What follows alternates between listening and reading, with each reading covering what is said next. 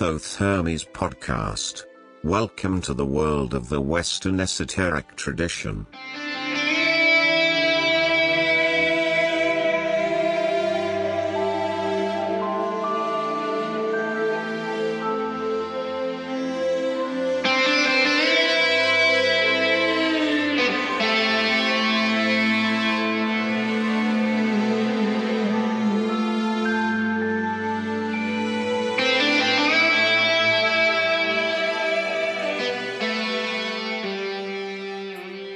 Hello, friends and listeners, and welcome to episode 9 of season 9. A double niner here today, and today is Sunday, November 13 of 2022. It is my great pleasure to have you here on the Thoth Hermes podcast. My name is Rudolf. I am your host, and it is my great pleasure not only to welcome you, but to welcome somebody very special here today as my guest on this episode, Wouter J. Honeygraaff, who is a very, very well-known academic in the field of the Western esoteric tradition, and I'm extremely honored to have him here on the show. More about that in a minute. Now it's the welcome for you listeners who are here with us for the first time. Welcome, first-timers, and I hope you will enjoy this podcast and not only listen to this one and only episode, but also to all the others, about 150 that you can find online on all major podcast outlets, but also, and I want to stress that, go on the website, go on the thothhermes.com website, THOTHERMES.com, that is. Because not only you can download or listen, stream to all those episodes there as well, but you also have those very nice, many of them are very nice show notes with more information. You can have links there. You find your way to more information about the talks and about the topics that we talk about on this podcast. And of course, you can also leave me messages there. You have a contact form there. You have a link to the email info@thothhermes.com. And you can even leave a voicemail. I love your feedback. So please come with your feedback to me, and I will be happy to get your opinion, your criticism, your ideas. That's always great. And your music. More about that in one moment. To all of you who are here, not for the first time, but returning customers, great to have you back. It's so wonderful to have you with me here today. And I'm sure you're going to enjoy this episode once again very much because Wouter Honeygraaff is really extremely knowledgeable and interesting personality. I would also like to thank those of you who are patrons of this show and give all of those two of you who are not yet patrons a little bit of bad consciousness because it's those people, those few people who make this happen and make it possible for all others of you. So if a few more of those others could also become patrons, that would be nice. On the website, you have the Patreon button. Consider going there and click on it and become a patron by $1 per show already. You are with us, and you can also do a donation. And I have had 2 donations this week. Thank you very much. Very, very grateful for that. And please consider becoming a patron or a donor of this show. We need your support to maintain this show as it is. Okay, great. I was just mentioning music a moment before. Today, we are not going to have music by our listeners because it's my guest here and we discussed the music. He was a musician initially, and so that's what gave us the idea. But next show, in any case, and probably the following as well, I will have music from listeners who came up lately again with new music from them, by them, for this show, and this is always great. So if you're a musician who is interested in the Western esoteric tradition and who packs some of it in your music, please do come up with it and send it to me, let me know, and I will be happy to play it on the show. It's great to have that. So, let's go into music now right away, the first piece. But as I said, not by not by somebody here, one of the listeners, but rather by Johannes Brahms. Yes, it's classical music. 2 out of the 3 pieces are classical music here today. And this first recording is a ballad number 4 by Johannes Brahms, by an extremely talented but disappeared young artist, Pierre-Alain Vollondat. He is French, and in the early 70s at the, I think it was, in the early 70s, I don't want to say more, he was playing and winning the Queen Elizabeth competition, one of the major classic music competitions, and as a pianist. And my guest, he pointed me to that, and it's really a great recording. It's a live recording, and from the 70s, so you will hear a bit of those old tapes. They have that kind of hum, and you hear the audience a little bit in the background coughing from time to time, but that makes it a nice live experience. So without further ado, let's listen to Brahms' Ballade number 4, and it will be played by Pierre-Alain Vollondat, who unfortunately has kind of disappeared as far as I know, but he used to be a great, great talent. Enjoy.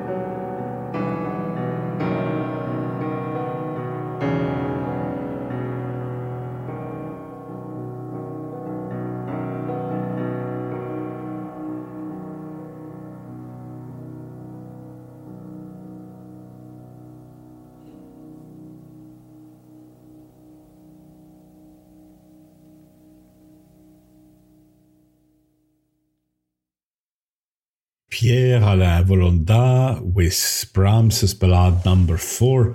A special wish by my guest today, Wouter J. Hanegraaff.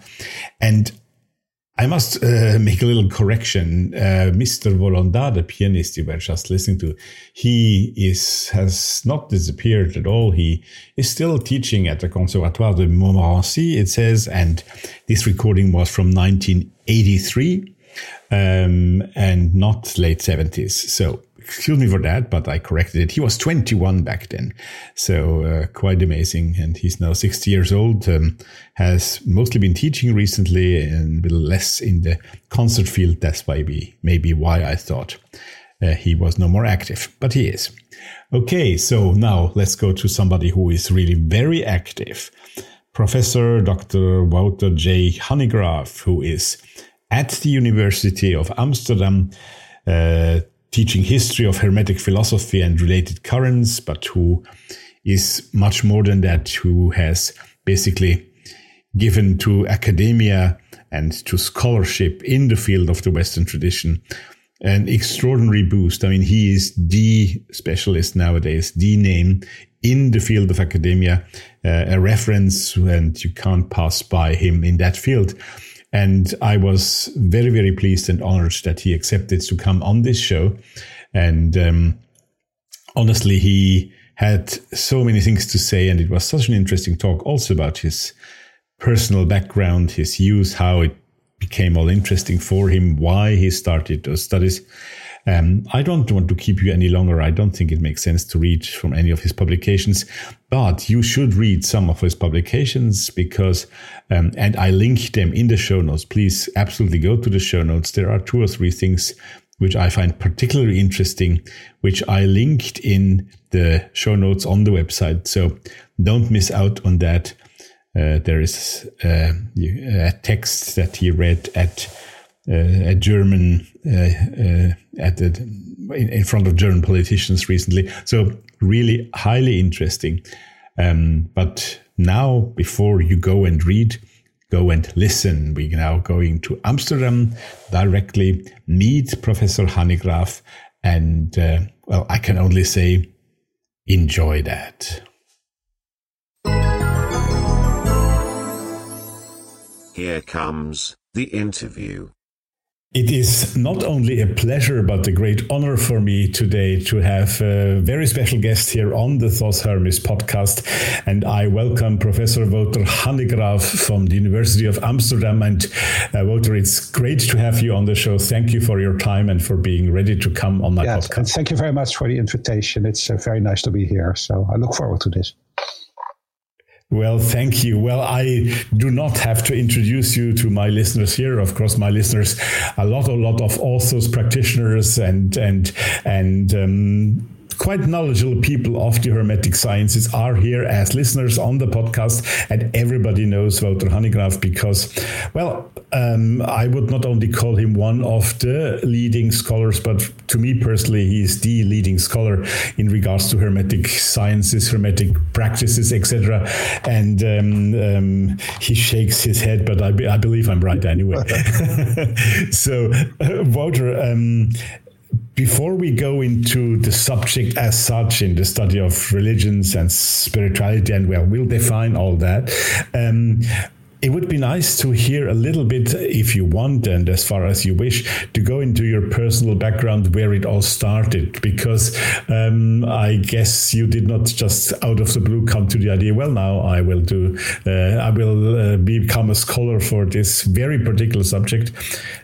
How got you interested in that? What happened to you in the early years, so to speak? Yeah. Well, thank you for the question. It's not a question I can answer very easily, so it will take a little bit of time to explain, if that's okay.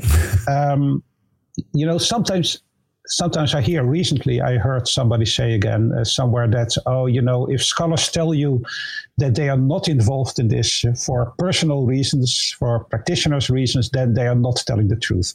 That is, I hear that sometimes. And nevertheless, I am telling the truth. In my case, it isn't for that reason. So really, you have to believe me. And I got into this field out of intellectual curiosity. And what happened basically is that I think it has some personal background. I was raised in the family of a minister. My father was a Protestant minister. So you are raised with the idea that religion is important somehow. But at the same time, the kind of religion that I was introduced to was not to my taste, so to speak. I just didn't feel, that didn't, it didn't impress me. But at the same time, while I was growing up, I found that when it comes to questions of things that give meaning to life, as religion is supposed to give meaning to life, I didn't find that in the kind of theology and Christianity that I was raised with, but I did find it in music, and I found it in literature, and in poetry, and in art. That had kind of a depth, a kind of a meaning that I was missing elsewhere. So first, I was really getting into art and literature, and I began to think about what is it that.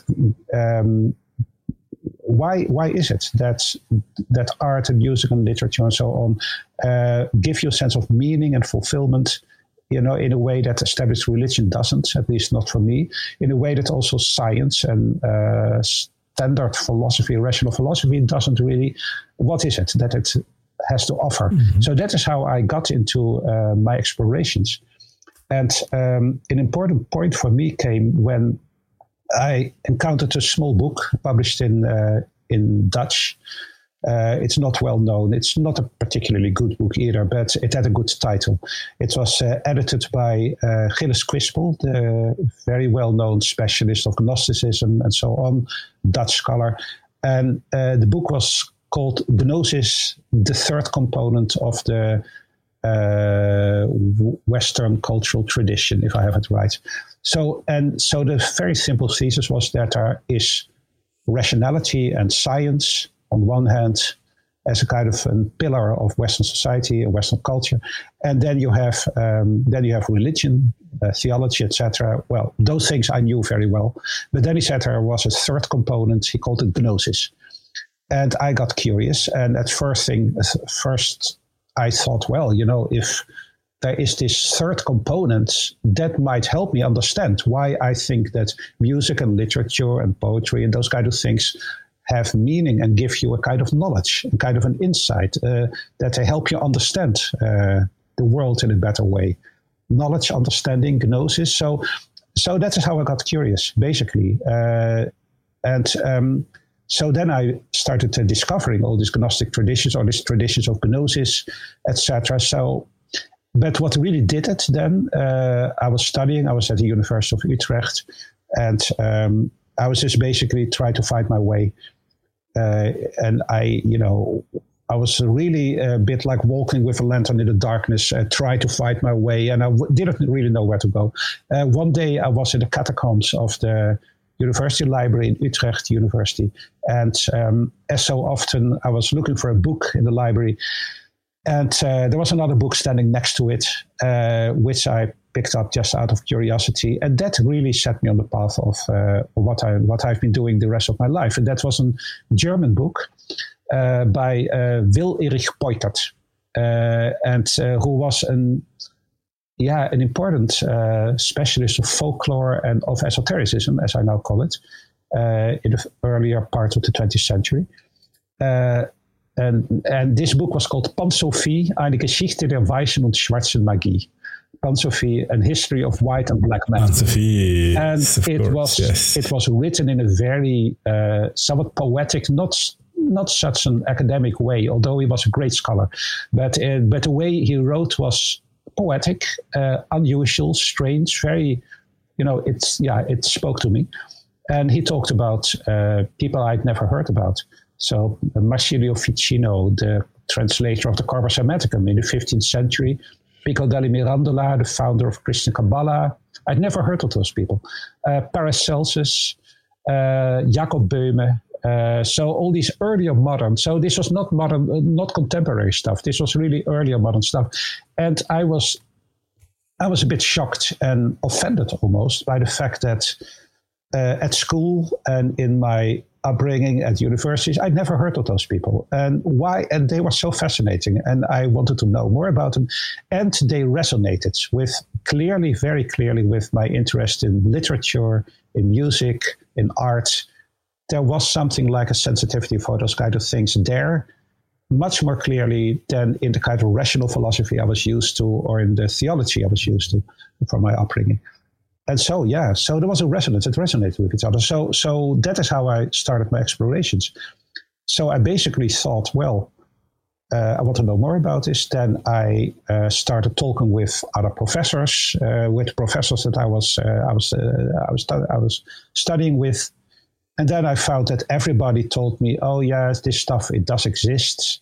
Yeah, interesting, but I don't know anything about it. So maybe you should talk with somebody else. And then I went to this other guy and who told me the same thing. I don't know about it. Maybe you should talk with someone else. So it became clear that they were tossing it, around like a hot potato, basically. And nobody knew about it. Now, and then, I was young and enthusiastic, and I had discovered this treasure house of unknown things that nobody seemed to talk about. And of course, then you think, okay, I'm going to do it. I want to find out about this thing. There's an empty space here that I want to fill. And that's basically what happened. So I was just deeply curious. And so, yes, this did not come from a kind of practitioner's perspective. I had no interest in becoming an esotericist or an occultist or anything like that. I've never had interest in that. But I wanted to know about all the stuff that I had not been told about. And I felt there are these big white spaces, these empty spaces on the map of my culture, of the culture I come from, that I have not been told about, and I want to know about it. Well, finally, so that is where my interest came from. But then I had to make some pragmatic choices, because I wanted to pursue research. I wanted to write a dissertation. And I probably, if I'd followed my interest, I'd written a dissertation about Paracelsus or Jacob Böhm or one of those people. But in order to get funding for research, that was very unlikely to be successful. So I ended up writing a dissertation about the New Age movement. And this was the 1990s, also something that we tend to forget now. In the 1990s, New Age was hot. It was very, very popular. Nowadays, it has just become, it is not very a big topic of discussion, but at that time it was. And so there were these New Age bookshops that were popping up, and I would go in there, and I was just walking around and just asking, what is all this? Eastern teachers, gurus, occultism, esotericism, shamanism, whatever. I had no idea what it was all about. And it's just, my basic drive is curiosity, always. I want to know, I want to find out. And that's what I want to find out. So basically what I ended up doing, I ended up moving to the contemporary period, reading hundreds of New Age books, trying to find out what these people were saying. And then I wanted to place them in an historical context, to say, okay, where does this come from? And this allowed me to delve more deeply into the history of Western esotericism, and to see what happens in the transmission of traditional esoteric and occult and other ideas. How this gets transmitted and reinterpreted in contemporary society, resulting in what we now call the New Age. So that's really what I was interested in. And that's what I did. So that is how I got into this whole field. And of course, then I got exposed to all this, all these contemporary movements and traditions, which were fascinating as well. And I didn't know anything about either. So that is my trajectory in a nutshell. That's fascinating. Well, there are two or three little questions that rose up while you were speaking for me. You are Dutch, so I suppose your religious household back then was Calvinist, right? Yeah.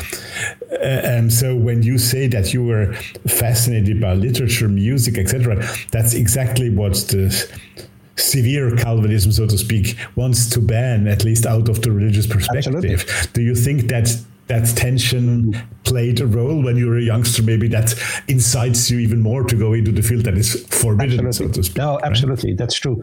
I had an open relationship with my father. It's just not that he was not the kind that he thought all of this is totally dangerous or whatever. But the whole tradition was saying that, really. And it's true. And I wrote a book 10 years ago, Esotericism and the Academy, in which I basically try to describe the process in which all this stuff has been rejected, marginalized, excluded as something you're not supposed to take seriously and so on.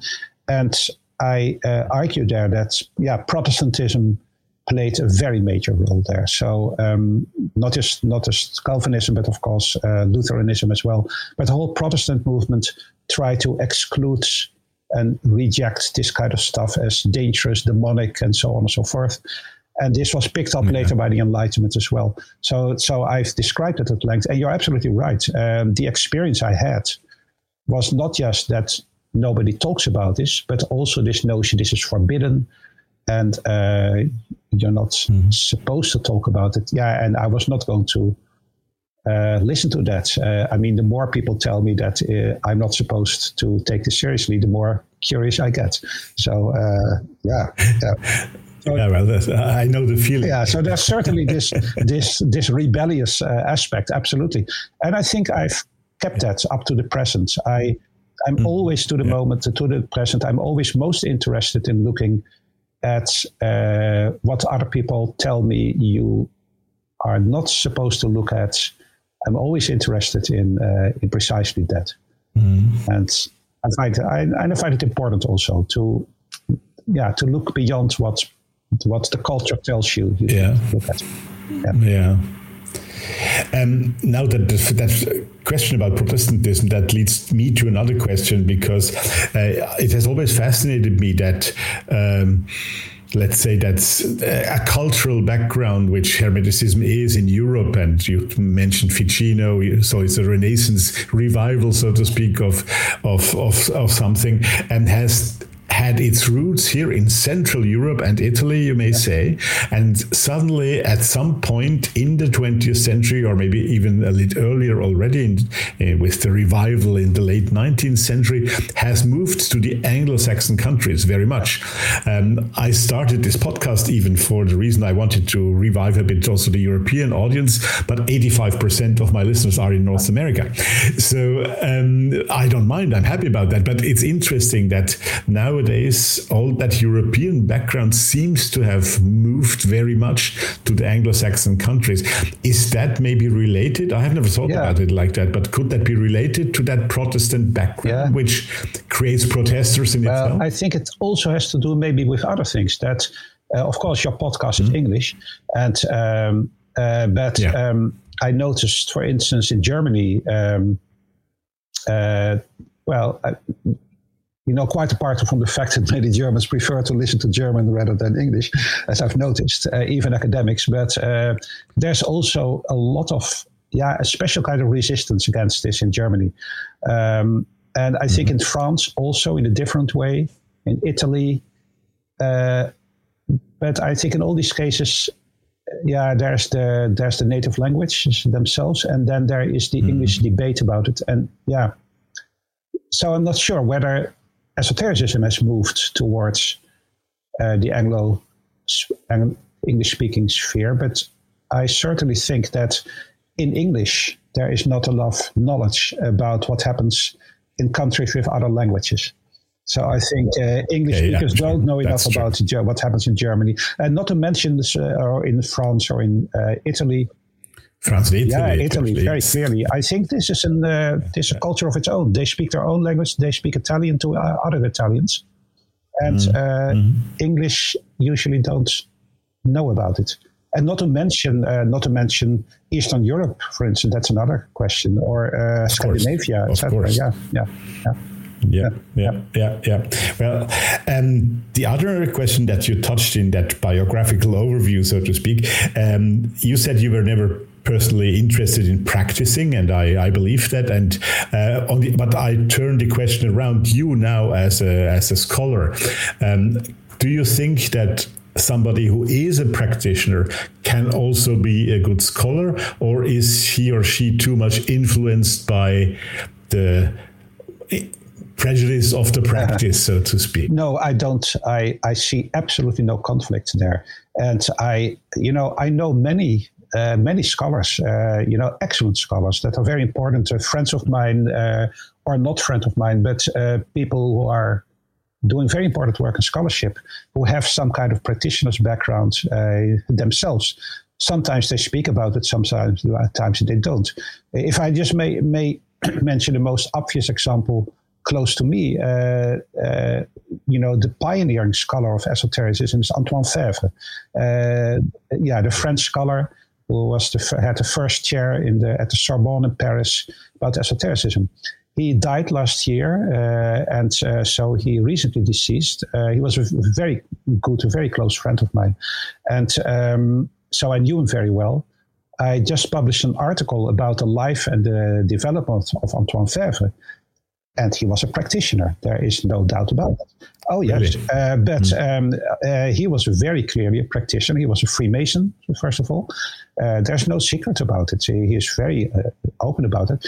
And he was involved in particular in a specific Christian theosophical movement, Rite Écossais Rectifié of Willem Bos, etc., which is very important in France, in Freemasonry. And so this is a tradition that he has written about as a scholar, very important, fundamental books. And he was a practitioner himself.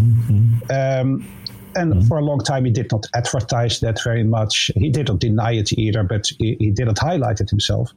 But it is very clear. And I think Antoine Fèvre could just stand as an example that you can be a great scholar and at the same time a practitioner. And also you can be a great scholar about a very tradition that you are involved in yourself. What is required is that you are able, obviously, to distance yourself to some extent and put on the hat of the scholar when you write as a scholar. But that's it. So, yes, there's no problem. Right. Well, you have been personally instrumental in changing what happened to the experience that you made when you were writing your thesis or as a youngster. We are about the same age, so we have lived through the same years basically as youngsters, and I can only confirm without the same knowledge that you have, but that those things were not known. You asked people and nobody had an idea. You had to find out yourself. That has become much easier nowadays, but not, of course, also in publications, which are popular publications, websites, podcasts, stuff like that. But in the academic field, and I think you have been really instrumental to that, to create an academic, scholarly environment for the study of esotericism. What incited you to that? You almost told us already, but how did that happen? How did you make people aware, people who needed to give the money, who needed to be there to support that? How did that all happen? Yeah, no, it's true. It is, I think by the mid-1990s, so that was about at the time when I started to really get into the field. I defended my dissertation in 1995. By that time, that is something that younger scholars also in the field sometimes forget.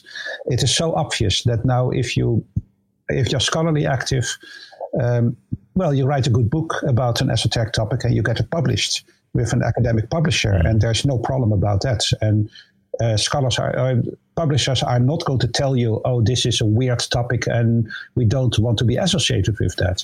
If the scholarship is good, they will publish it just like anything else. It's just a question of academic quality. That is so totally obvious to scholars, younger scholars now, that they forget how it was in the 1990s. It wasn't like that. And so many excellent earlier scholars, and people like Jocelyn Godwin or Nicholas Guthrie Clark, who had the chair in Exeter, and of course Antoine Fèvre, etc. So the publishing possibilities were limited, and very often academic publishers would say no, and so you would be forced to publish your stuff with popular, publishers, sometimes esoteric publishers, and so and that has changed. And so basically what happened is that, by the mid-1990s, I was getting involved with these scholars. Antoine Fevre and I worked together a lot. Other people like Roelof van den Broek here in the Netherlands, a Gnosticism specialist that I worked a lot with, and so on. And we realized, this is ridiculous. There is so much to be done in this field, so much unknown. And we need to create, academic frameworks for bringing this stuff out there.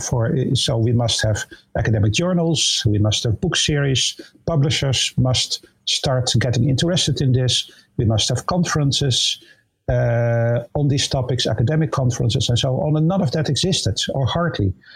We started systematically to try to take initiatives that began in 1995. Actually, Antoine Fevre and I organized a large conference in Mexico City, and that was part of the International Association for the History of Religions, which is the world organization for study of religion.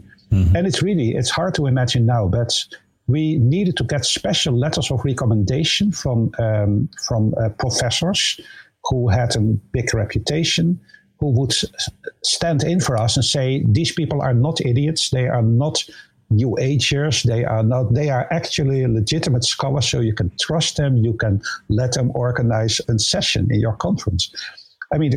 10 years later, that had become completely obvious. But at that moment, it was we really had to overcome this boundary.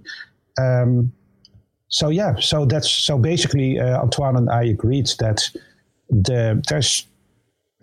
it's very simple. The only way in which you're going to get esotericism established as an academic subject is by demonstrating high quality. So setting the standard high, the bar was often not high enough. There was too much wishy-washy kind of so-so scholarship. And if scholars of esotericism aren't good enough, then that is bad for the reputation of the field. So we have to raise the bar. We have to show this is the quality that we want to represent. And once we do that, then the rest will follow. And then, your colleagues will be convinced. And that's exactly what happened.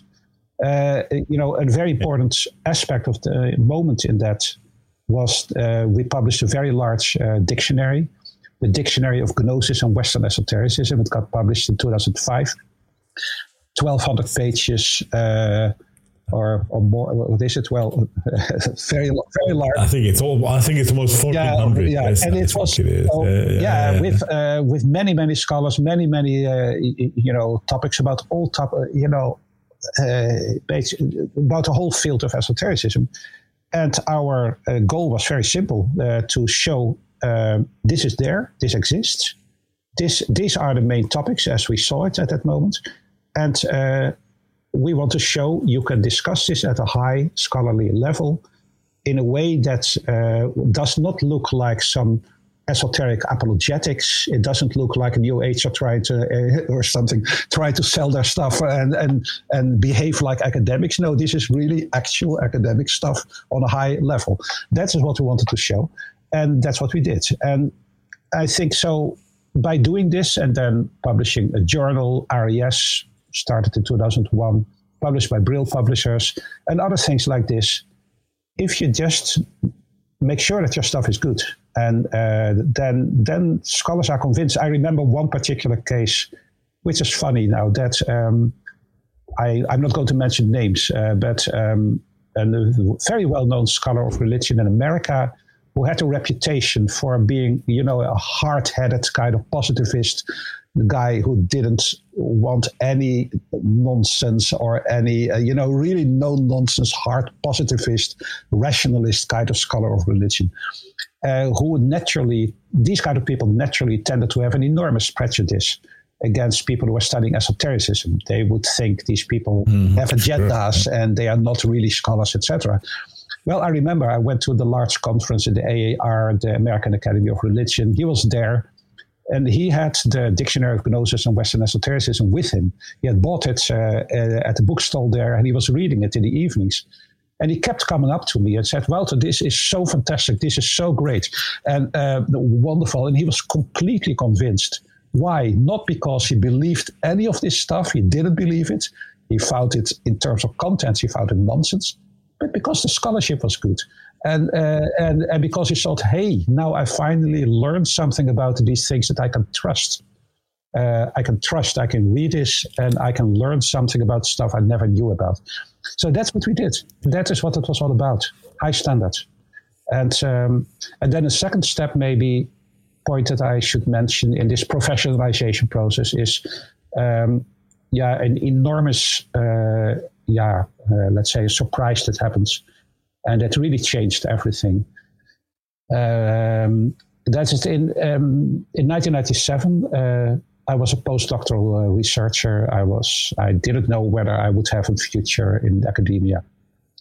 And at that moment, suddenly there was this event. There was a millionaire, a Dutch woman, Rosalie Basten, who announced that she wanted to create a chair, an academic chair for what she called History of Hermetic Philosophy and Related Currents. And that was unheard of. So basically a chair for the field. She didn't know me. She didn't know the work of Antoine Fèvre either at first. But she was deeply interested in Hermeticism and related things. She was a kind of a private scholar. But she was a businesswoman was very wealthy. And so,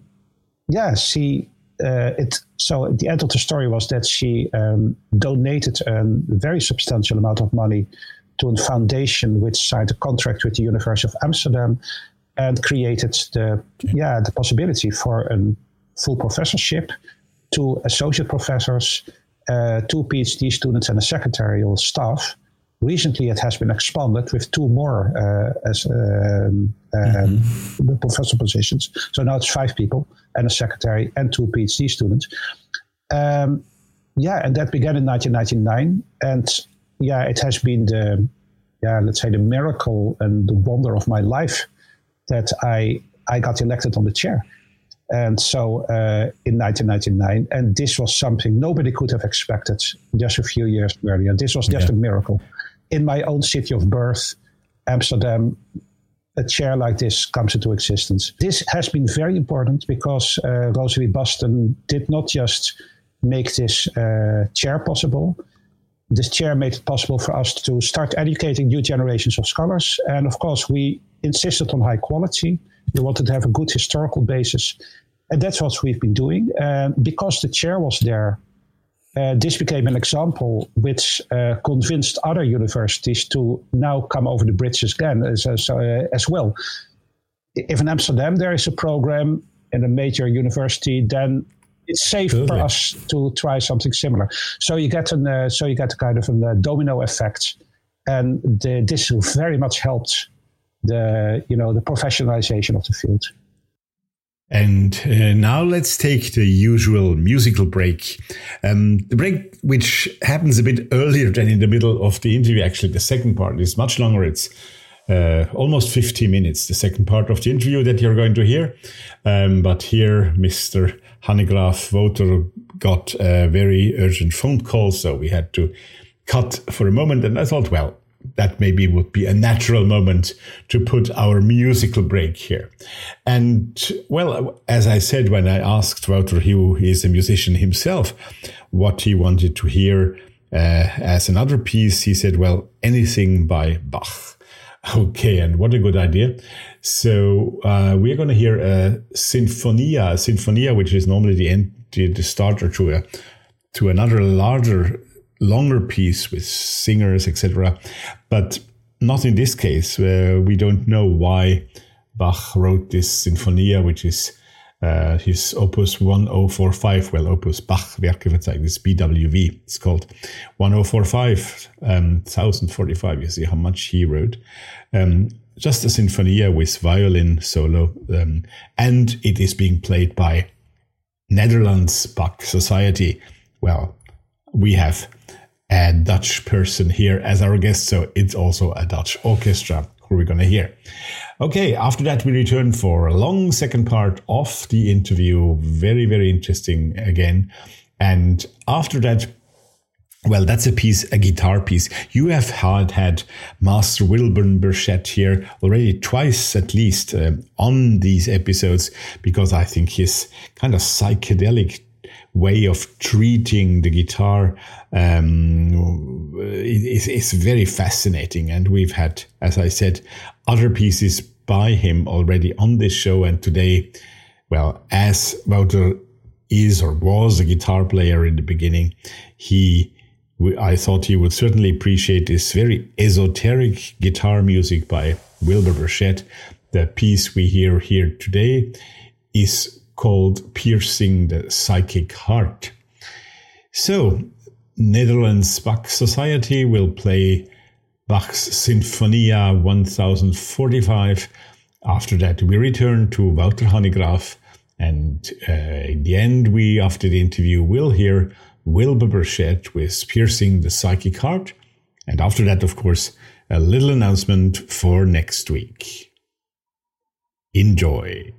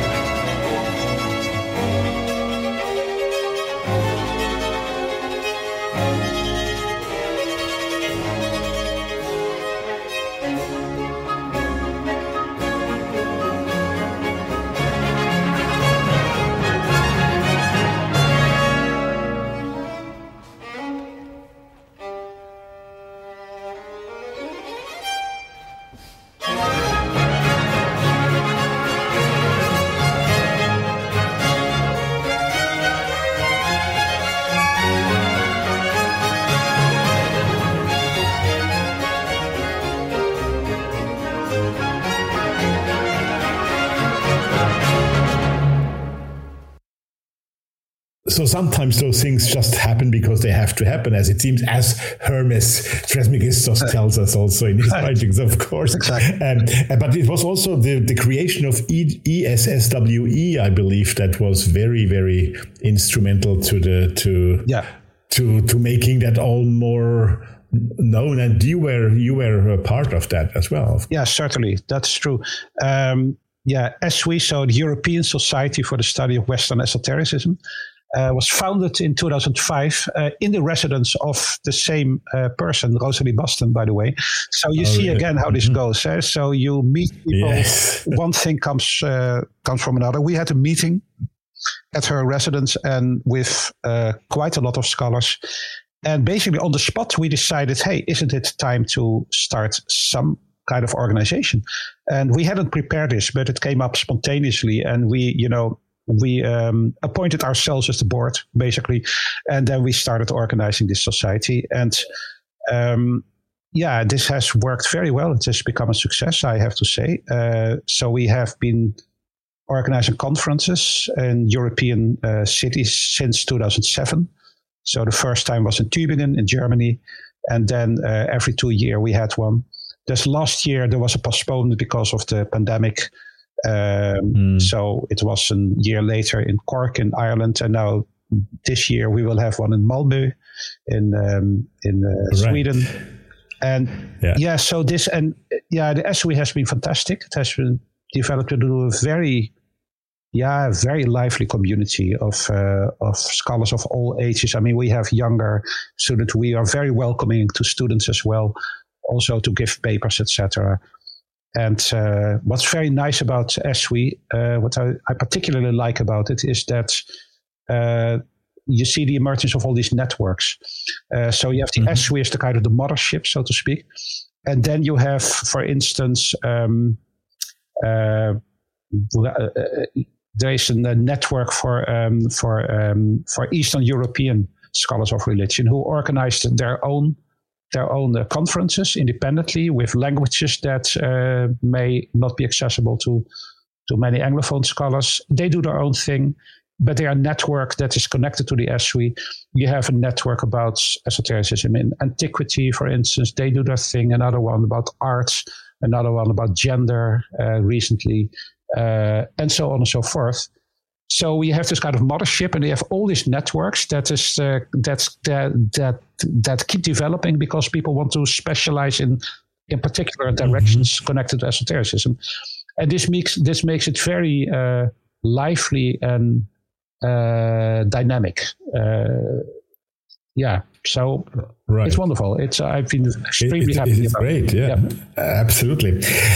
You said, of course, yes, the traditional religion, you mentioned that yourself, or also religious scholars, were at some point, or maybe still are, partly opposed to Hermeticism in general, also the practice, not only the scholar research, but also the practice. And then when Enlightenment came, and I think I understood that between the lines also you saying that, but it's also my point of view, Enlightenment at some point then rejected everything that was religious, and at the same time took again the spiritual approach that Hermeticism had and rejected it as well. And so at some point science became, as you very clearly demonstrated, opposed to researching in that field because that can't be serious. Yeah, exactly. So it's like two millstones. So this Hermetic philosophy and all its children, of course, not only Hermeticism in the pure sense, became like between two millstones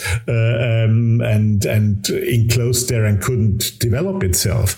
Would you also see it like that? And in what respect and has that changed, or how can we even further change it? What do we have to do to get out of those millstones? Yeah, it's a slow process. I think it has changed. It's true. After the Enlightenment, I think during the 19th century, those are basically the dark ages of academic scholarship and esotericism. It drops completely out of the academy, and then in the 20th century, there's a slow movement of recovering it again. And there are movements like the Eranos Circle in Switzerland, with all these great scholars who are interested in these things. But basically, it gets off again in really the 1990s. In spite of these pioneers like Febvre and Jocelyn Godwin and a few other names. And how can we promote it further? I'm just talking here about the scholarly side of things, sure. about the academic side, and I think it is developing very well. It is there. The battle for recognition has been won. There is no problem anymore. No academic organization tells you to go outside because it will chase you outside because you're studying esotericism. That is no longer any problem. What you see is that there are constantly new approaches, new perspectives coming up. So we started very much by thinking of esotericism as an historical phenomenon from antiquity to the present. So we took largely an historical approach, text-based approach. Nowadays, you have, of course, all these different approaches, like, for instance, gender studies. You have excellent work by Manon Hedenborg-White, for instance, who's professor now in Sweden and is a gender specialist, and looking at, for instance, at Crowley and Crowley-related issues through the lens of gender. That's one example. And there are many other of these new approaches. You have an increasing interest in race at the moment, which is, of course, very much in the air everywhere. And for instance, years ago, one of my students, Justine Bakker, who was studying in Amsterdam, was studying the Nation of Islam, which is an important movement in America. And I have to say, I was not aware of how strongly esoteric the worldview of that Nation of Islam was. I learned that from her. And I learned, hey, there is all these networks and context of black esotericism that in America, which I didn't know about, and I realized that this had been understudied and not given enough attention. So that's just one other example, something new that comes up, and so on. So there are many of these new developments in the academy at the moment, which look from certain theoretical perspectives at esotericism and ask questions that have not been asked by previous scholars. So these are all developments. Another thing that I personally find very interesting and important, that's my own take on this, is consciousness studies. There is cognitive studies. A lot of people are dealing with how the brain works and neurological patterns and those kind of things. And that is really the hard science kind of perspective. But I also think that if you look at esotericism, at the history of it, then what strikes me is that so much of it has to do with alterations of consciousness, altered states of consciousness, trance states, visions, hearing voices, doing rituals that bring you in a different kind of state of consciousness, and so on and so forth. And I've become interested in this increasingly over the last 10, 15 years. And so I think there's an enormous domain to be explored about, if you look from the perspective of the study of consciousness, including psychology and maybe transpersonal approaches or cognitive approaches, all these things, and you look at esotericism, then you'll find that, in my view, that so much of what esotericism is really all about is not just a matter of doctrines or of ideas or theories or philosophies, etc., but a lot of it is practical and is experiential. So doing certain things and having certain experiences, sometimes very, very powerful experience of, visions, gnosis, whatever you want to call it. And I think this is, I personally think this has enormous potential for the study of esotericism, partly on the one hand for asking consciousness-related questions to esotericism, so just focusing on that rather than just on doctrines and ideas. And on the other hand, by making the relevance of esotericism research clear to scholars in other disciplines. So you can actually tell psychologists, hey, we have something to offer that you don't know. You can tell cognitive scholars, look at our stuff. We have all these materials and you haven't been looking at it. So this way you can build bridges between the study of esotericism and consciousness-oriented forms of research.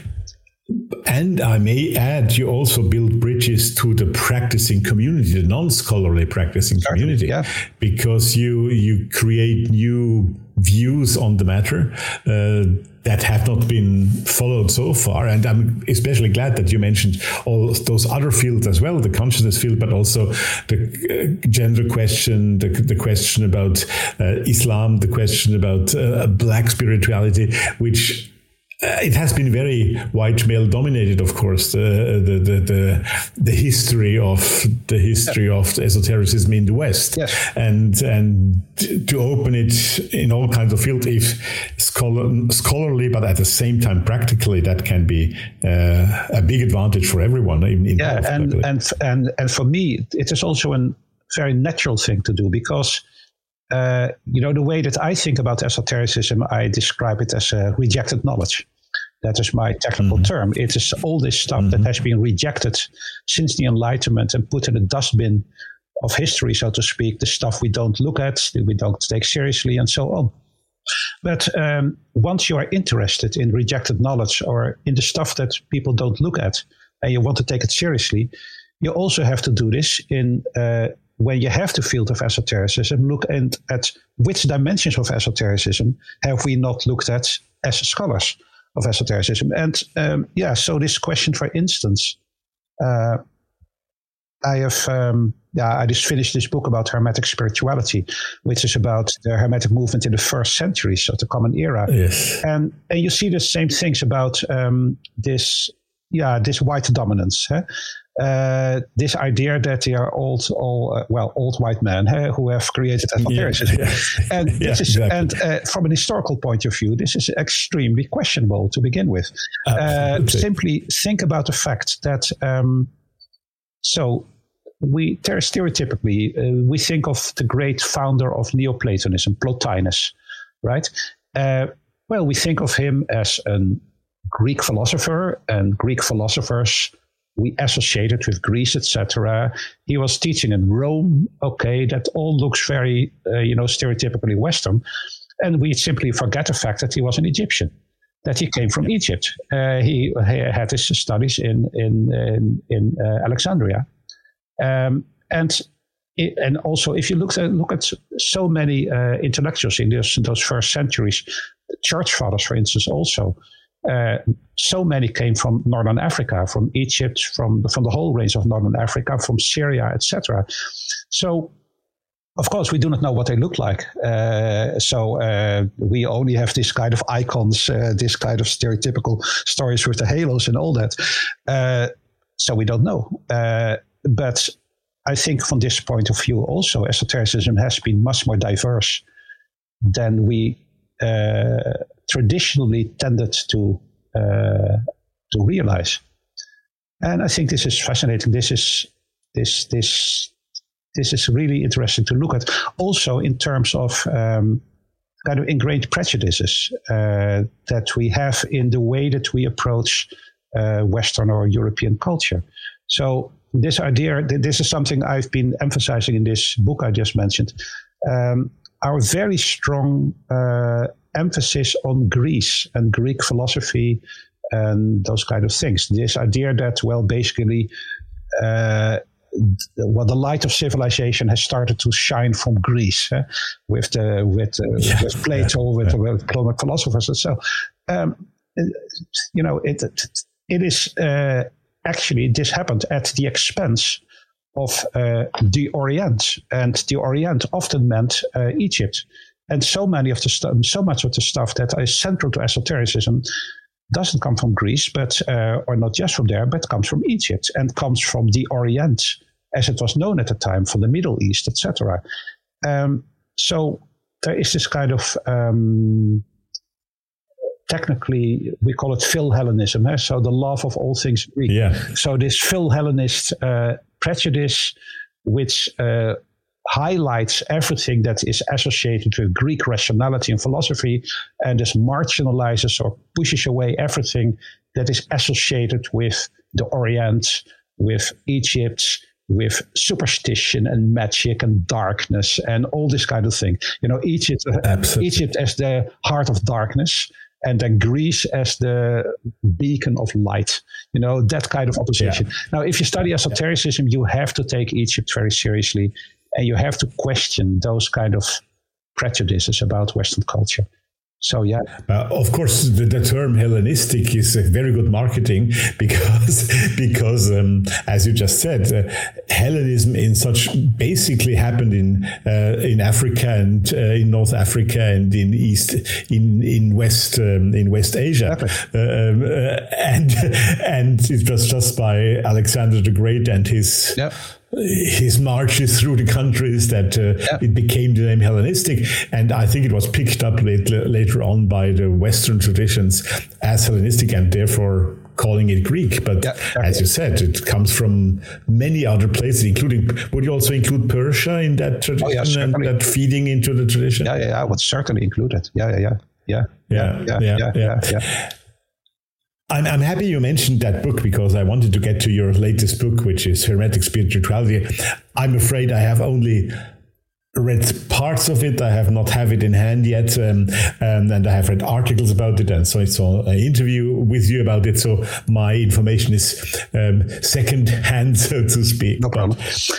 This book is, to what I know about it, is opening exactly on the field that you just mentioned, on the field of the then practitioners, of the people who then were actually the ones who practiced what we call Hermeticism or Hermetism. Absolutely. Can you maybe delve a little bit into that to give the listeners a bit of an idea about your approach to that subject? Because especially to practitioners, as many of them are, it might be interesting to see your view on that. Yeah, absolutely. I'll be happy to do that. And because it's true, I've noticed, the book came out in the summer, and so there haven't been many or any, I think, academic reviews yet, but I've seen that a lot of people are writing about it who are more involved in practitioners' perspective. So apparently there's an interest there, which I'm very happy about. And it's true because the emphasis, the whole agenda of the book is to say this Hermetic movement, which produced the Corpus Hermeticum, the Hermetic literature in the first centuries of the Common Era. The whole argument is that this was not Hermetic philosophy. And when you use the word philosophy, then you think of what we understand as philosophy. And I'm arguing this is not what it was. I call it Hermetic spirituality. And what I mean is that this was not a movement of people who were some sort of stereotypical armchair philosophers trying to figure out difficult philosophical or metaphysical questions and then writing treatises about them. That is how they have been read mostly. No, these were practitioners. So there were small networks. I think it was a small movement, actually. I think that the movement was probably smaller than you would think if you look at the number of texts that were produced.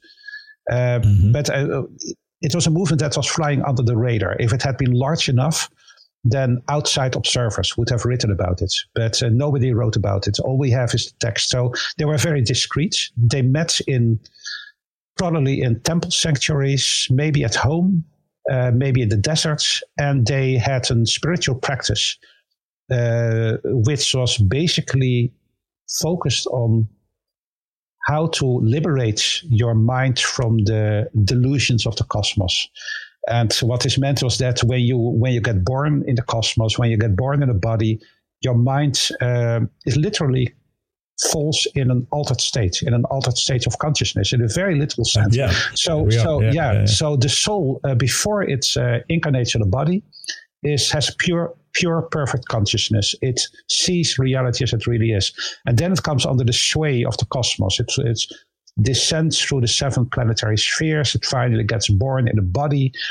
And by that time, its consciousness is clouded and confused. And we start getting addicted to all these phantasms, all this mental imagery that is deluding us, and that makes us run into circles and behind illusionary pursuits, etc., etc. And instead of seeing reality as it really is. That's basically the foundation of the Hermetic literature. So these practitioners, what they were all about, it was about how to liberate your mind from these delusions and how to break the spell of these delusions and return to the crystal clear consciousness that we had before we incarnated in the body. Now, one way of doing this is actually what I said.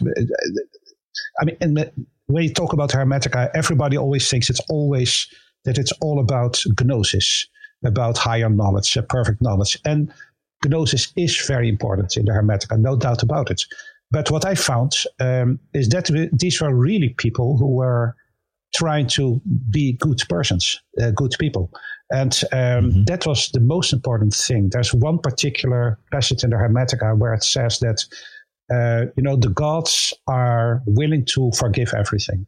They're very generous, and they know that we are messing up all the time. They don't say it like that, but that's how I paraphrase it now. They know that people are weak. We are messing up all the time. We make mistakes.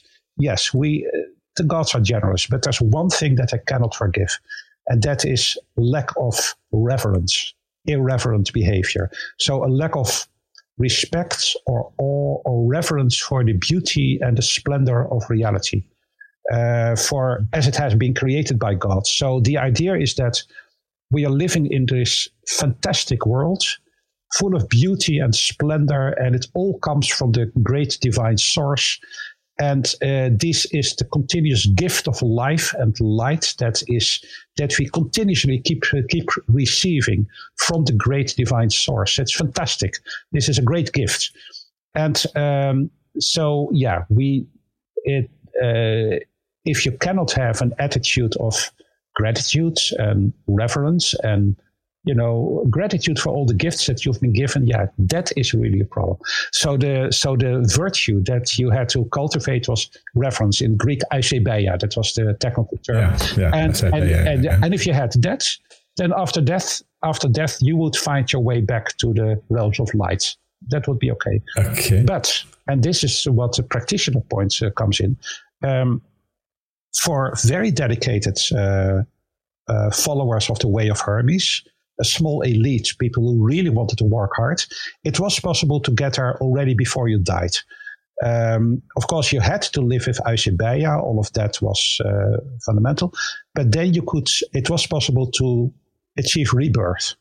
And Hermetica is basically all about the spiritual rebirth, how to be born again. That's octave, nonade steps, right? Yes, well, that comes later, actually. That actually comes later. So the argument I make is that, not to get too technical, but there is the 13th treatise in the Corpus Hermeticum, one of the most famous ones about rebirth, which tells the story of how the pupil, Thoth, gets liberated from the dominance of the cosmic powers.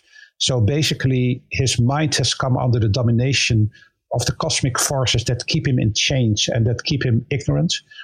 And these are described as tormentors. So the inner demons, the daimons actually, that have taken possession of your body and your soul, and that keep you from seeing reality as it really is. So in the Corpus Hermeticum 13, the pupil gets into a trance state. You have an altered state again. And then Hermes Trismegistus literally exorcises those dark daimonic powers out of his body. There are 12 of them linked to the zodiac.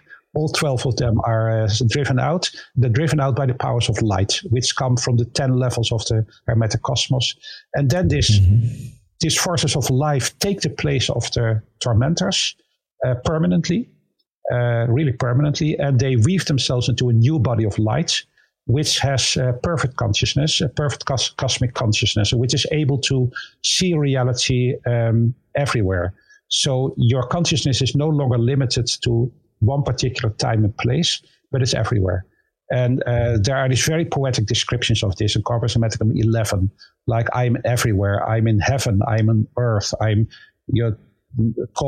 ask your soul to travel to India, it will be there in a moment, and so on and so forth. All right. So that is the state of cosmic consciousness that comes with the experience of rebirth. But then you are still in the cosmos. You're still in the cosmos. You have cosmic consciousness, but you're not beyond the cosmos.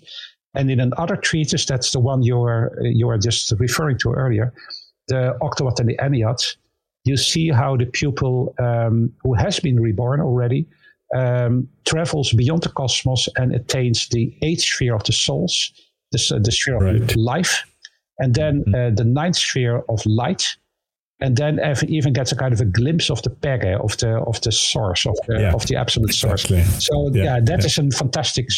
But what you see there, and that is how I analyze it, and then I come back to the point, is that this is practice. This is experiential practice, and I try to find out what were these people doing, what were they doing actually, and what were they experiencing, and you have this spectacular description of mystical experiences, of visions, and all that, and that's at the center. It's the center of my book. What period are we talking about when we talk about those people? When would they have lived? Yeah, exactly. Roughly, we do not know exactly, but the texts come roughly from the 2nd and the 3rd century of the Common Era. So basically, just before the takeover of Christianity in the 4th century. Yeah. And the difficult thing is that many of those texts, we only know them through the Christian eye, so to speak. People like Iamblichus, etc., who were Christians and saw them critical in their own way, right? Well, that's very interesting. Iamblichus was not a Christian. He was a pagan. No, he was a pagan. But and Iamblichus actually plays an important role in my story, because I think that Iamblichus was one of the practitioners in the Hermetic movement. I really interpret him as one of the practitioners. And another one is Zosimos, the founder of alchemy. I'm convinced that these people were directly involved in this way of Hermes. They were doing these things. But it's true that in the reception history, these texts were floating around in Egypt. Then in the 4th century, Christianity becomes the dominant religion, of course. This stuff is seen as pagan, idolatrous, and wrong, etc. Augustine writes a very famous,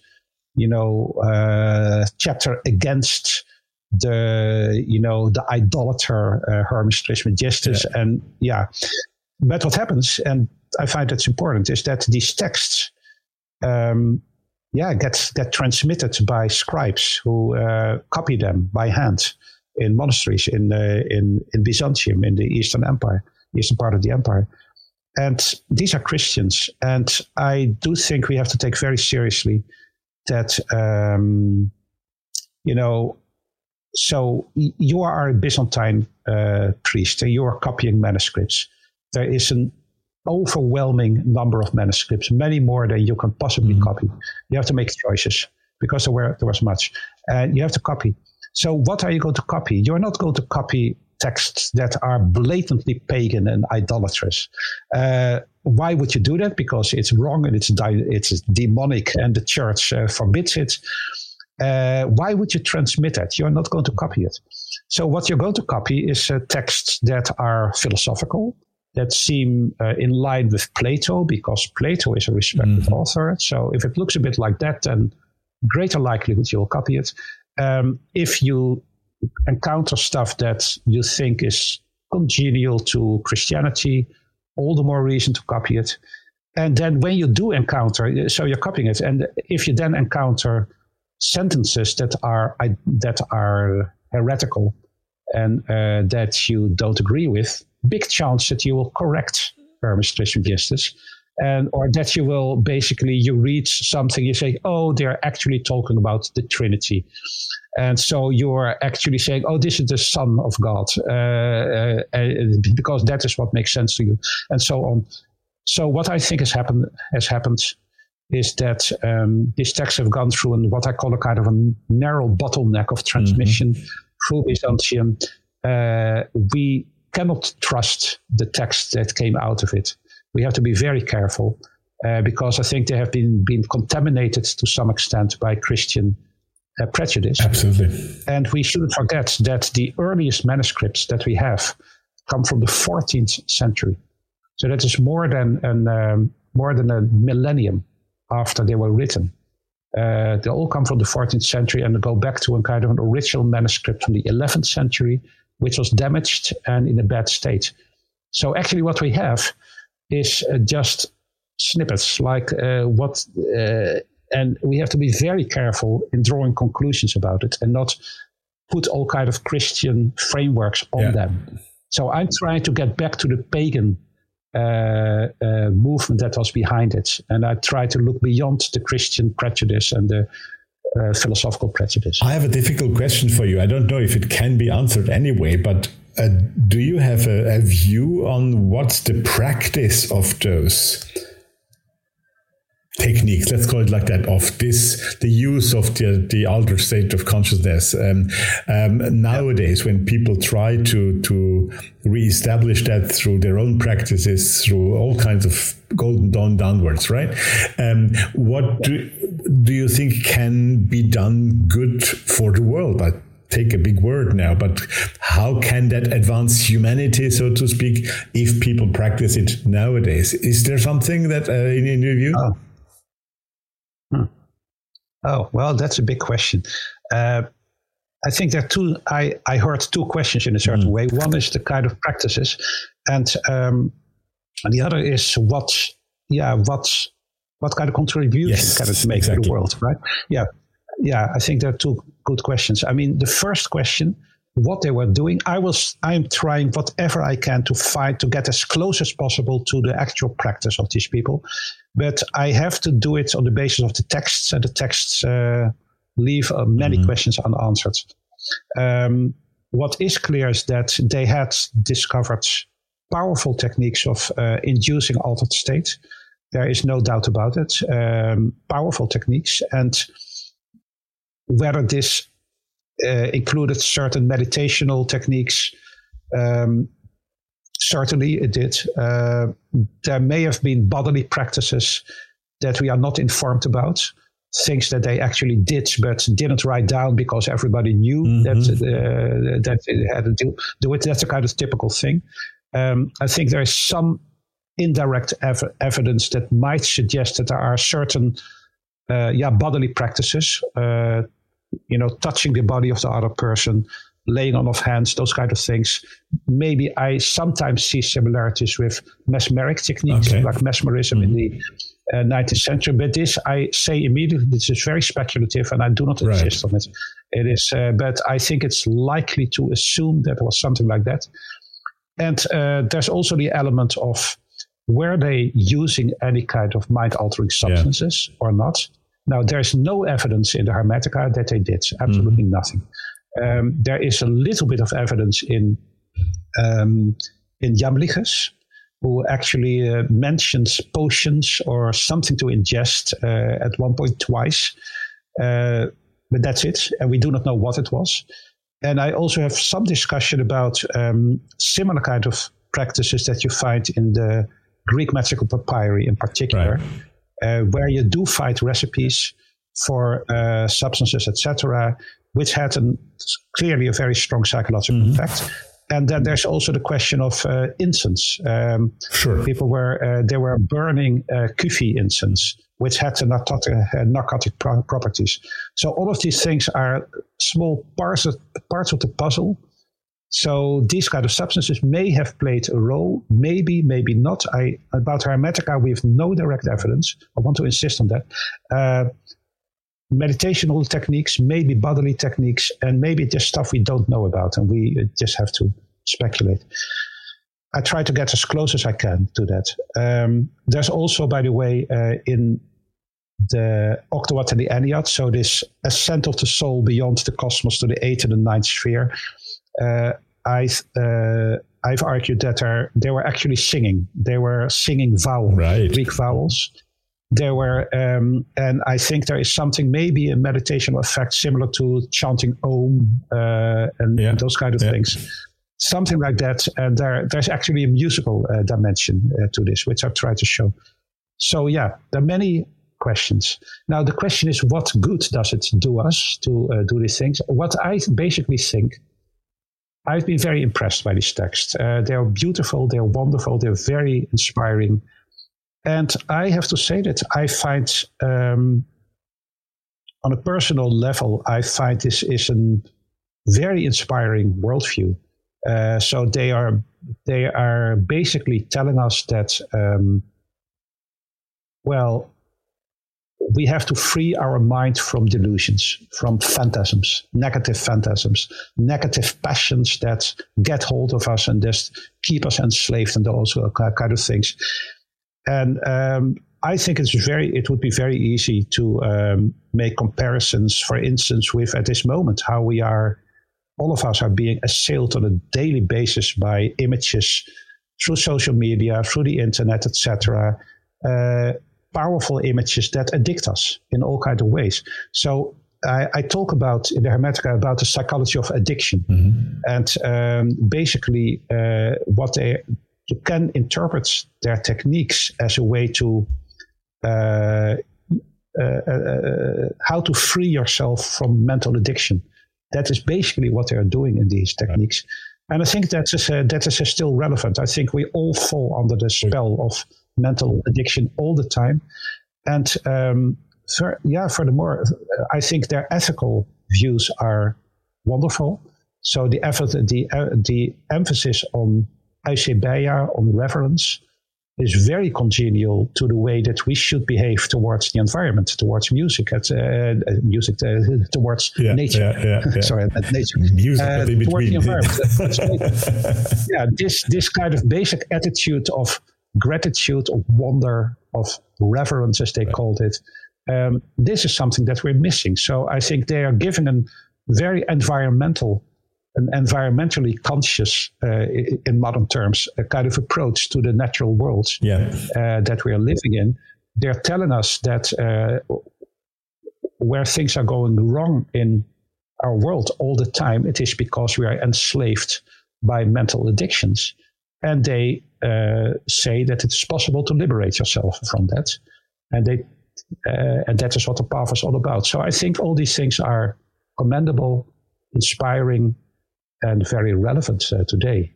Of course, you cannot recreate these rituals anymore because we know too little about them to recreate them, but we can take inspiration Absolutely. from them. That's right. And it's not maybe a final thing. At the very beginning of this conversation, you asked about something about practices, practitioners' perspectives. I think in esotericism generally, I would say there are two main lines. There is, let's say, the magical direction, and there is the more direction based on gnosis, insight, wisdom, etc. And the Hermetica are not interested in magic. That is not in this magic in the specific sense that has something to do with power. Okay, that's sort of magic. They're not interested in that. It's not about power. It's really about knowledge and understanding. It's really about how to understand reality perfectly, how to live your life as responsible human beings in the world, and how to achieve wisdom. Right. That is really their focus. Right. Yeah. We are, unfortunately, I must say, coming slowly to the end of our time here. Yeah, but I have two more questions that I would like to ask you, if I may. One being, you mentioned the gods. You have to be reverent to the gods, and the word God and gods always turn up. Then we have, of course, the One, which is the term for this special state that is used in Hermeticism, and that creates with practitioners nowadays often this kind of tension. You have those who see it as a very Christian practice because it's a god. Then you have the pagan practice because it's gods. But you also have the I don't know how to call that. The one is the more important thing, especially, for example, Freemasons, who very much believe in there's only one truth behind everything, for example. Where do you think one should situate Hermeticism? Does it include all three? Or what's the God term in Hermeticism, from your point of view? Well, very, very happy that you asked the question, because I think it's is of key importance, and somehow I haven't mentioned it yet. That is the concept of nous, the Greek word nous, which is at the basis of words like noetic, etc. And there's a very central argument in my book in which I say that we have to learn a couple of new words which have no equivalent in English. Well, to start with the word God, I actually make this point early on that when the Hermetic authors use the word God, then they do not have anything in mind that is similar to our Christian understandings of God. It is not a personal deity in that sense. It is certainly not somebody, not a person who punishes you for your sins. There is no concept of sin in the Hermetica, not at all. It's about ignorance, not about sin. And I do think that our use of the word God is overdetermined by centuries of Christianity, and therefore I whenever I have a chance, I avoid it. I cannot always avoid it because it's not possible, but where I can, I speak, instead of God, I speak about the source. And this is a Hermetic language, because the Greek word pege, that means the source or the fountain of reality. So, whenever I can, I use that word. Now, out of this source, it's fascinating. This source itself is totally unknowable. We have no idea what it is. So, what the Hermetica say it themselves. We know what it does. It dispenses light and life constantly. Everything that exists comes out of this source. But why it does it, where it comes from, what it is in itself, we have no idea, and we will never understand it. So there's this total mystery at the heart of reality. But out of it comes light, and that is the nous. And that's the primary reality. And in most cases, when the Hermetica talk about God, they actually mean the nous. And the nous is not a kind of personal deity. The nous is universal light. Universal light. And the one argument I make here is that Hermetica are radically non-dualistic. The radical metaphysical statement is that nothing really exists except light. The nous is the only true reality that actually exists. Everything that falls short of it is shadow and is not truly real. So even if we are sitting here talking with each other, we are not real. You are not real, I am not real, nothing is real. Not in an ultimate sense. The only thing that really exists is light, universal light, nothing else. And that is God. That is the nous. And so that's very radical. And so it's an extreme difference from traditional Christian notions of God as the creator of the world, as separate from the world. The whole world is a manifestation of the source, and its true essence is light. That's what they say. Light and life. Yeah. Thank you. That was very clear, very precise, and really loved that. Thank you. Final question. You wrote, and I will point our listeners to the article that you wrote in 2019, I believe. I'll put the link, and I also put the link to your website. And of course, there are many interesting things there. But you wrote that article was called Imagining the Future Study of Religion and Spirituality. And without now referring directly to that article, but how do you imagine today the future of study of religion, spirituality, and Hermeticism by all means? Where do you see it move? Firstly, I think that I'm an historian of religion, I'm a scholar of religion, but I think we have a bit of an PR problem, a bit of a publicity problem, because religion, if you're a scholar of religion, then you know how diverse it really is. But most people, the general audience, general public, thinks religion, they associate it with churches, doctrines, and so on and so forth. And so as long as we keep using that term, people will keep thinking that we are theologians and that we're into dogmatism and churches and those kind of things. That is not going to change anytime. Religionists, so to speak, right? Yeah. So what I'm arguing is that that instead of or next to religion, let's at least speak about spirituality as well. And spirituality, I think, can be understood simply as the more individual dimensions of religion, which are focused on experiential practice. So individual, experiential, and practical. So what people do and what they experience, rather than only what they believe and claim, because that's a Protestant Calvinist kind of idea. It's all about belief. I think religion and spirituality is not really about belief. It is about doing things and experiencing things. So that's what I'm arguing.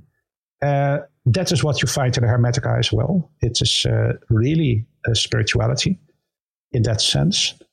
And the future of all of this, I think that certainly in the study of these things, I think we have to, we have to try to liberate ourselves a bit from the Protestant heritage. Maybe I've been doing that all my life. I told you I started with Protestantism, and that has got me started. But I think we have to liberate ourselves from those prejudices. This idea, it's all about beliefs and doctrines, and etc. I think we have to realize that most people, normal people, don't actually function like that. People have experiences that affect our lives and that are important to them, that give value and meaning. And you have the theologians who put it all into theological doctrines. But for normal people, I think that is less important. And we have to find ways, I think also as academics and as scholars, we have to find ways of reconnecting in one way or another, in the way we write, with what people are actually doing and experiencing, rather than just talking to them about them. We also have to talk with them and understand better what people are actually doing. And I think we have a lot of work to do as scholars in this regard, because we become too distant by the way we write from what is actually going on the ground, so to speak. Yeah.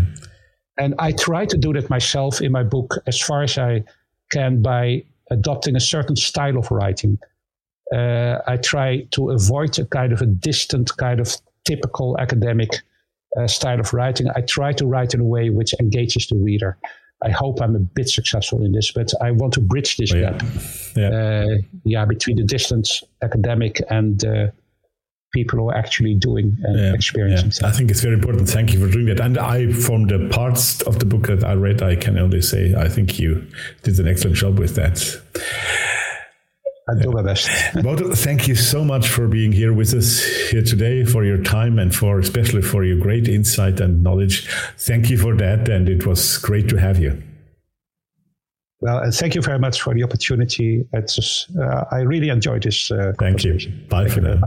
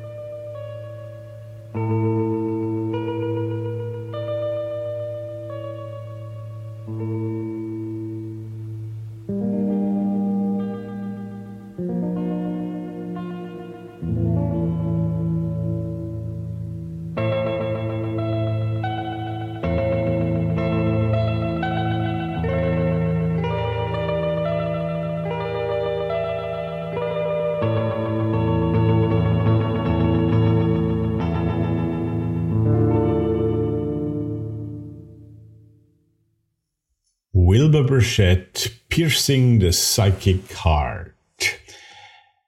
Great. So I think this was a great interview, and I'm very grateful once again. Thank you, Professor Wouter Hanegraaff, for being with us here today and for sharing your knowledge and your kindness. And to me, I don't know about you guys, but to me it was quite also some surprising things which I did not expect to hear like that from him. And I really enjoyed that talk. It was great to discover that great personality who has done a lot for the Western esoteric tradition, as you could hear. Once again, go on the show notes because you will find a few interesting links, not only to his personal website, but also to a few talks and things that he produced and which I think you should read. Good. Well, that was it for today. And of course, there is another episode next Sunday, episode 10. And I have to apologize that the episode that I announced last week for today is the one I announced once again for next week. It just had that internal date problems with myself, not with my guest, but I had to change the interview dates. And so I had to exchange episodes 9 and 10, and you heard Wouter Hanegraaff here today, and you will hear Richard Grossinger next week on thought forms and visualizations and much more. Very, very interesting personality as well. I think we had a lot of interesting personalities here lately. I hope you get the same feeling as I do as interviewer. Okay. Well, that was it for today. Come back for Richard Grossinger next week. And hope you enjoyed. It was again great to do that episode for you. And I wish you a very good week until next Sunday. Take care. Stay tuned. Hear you soon.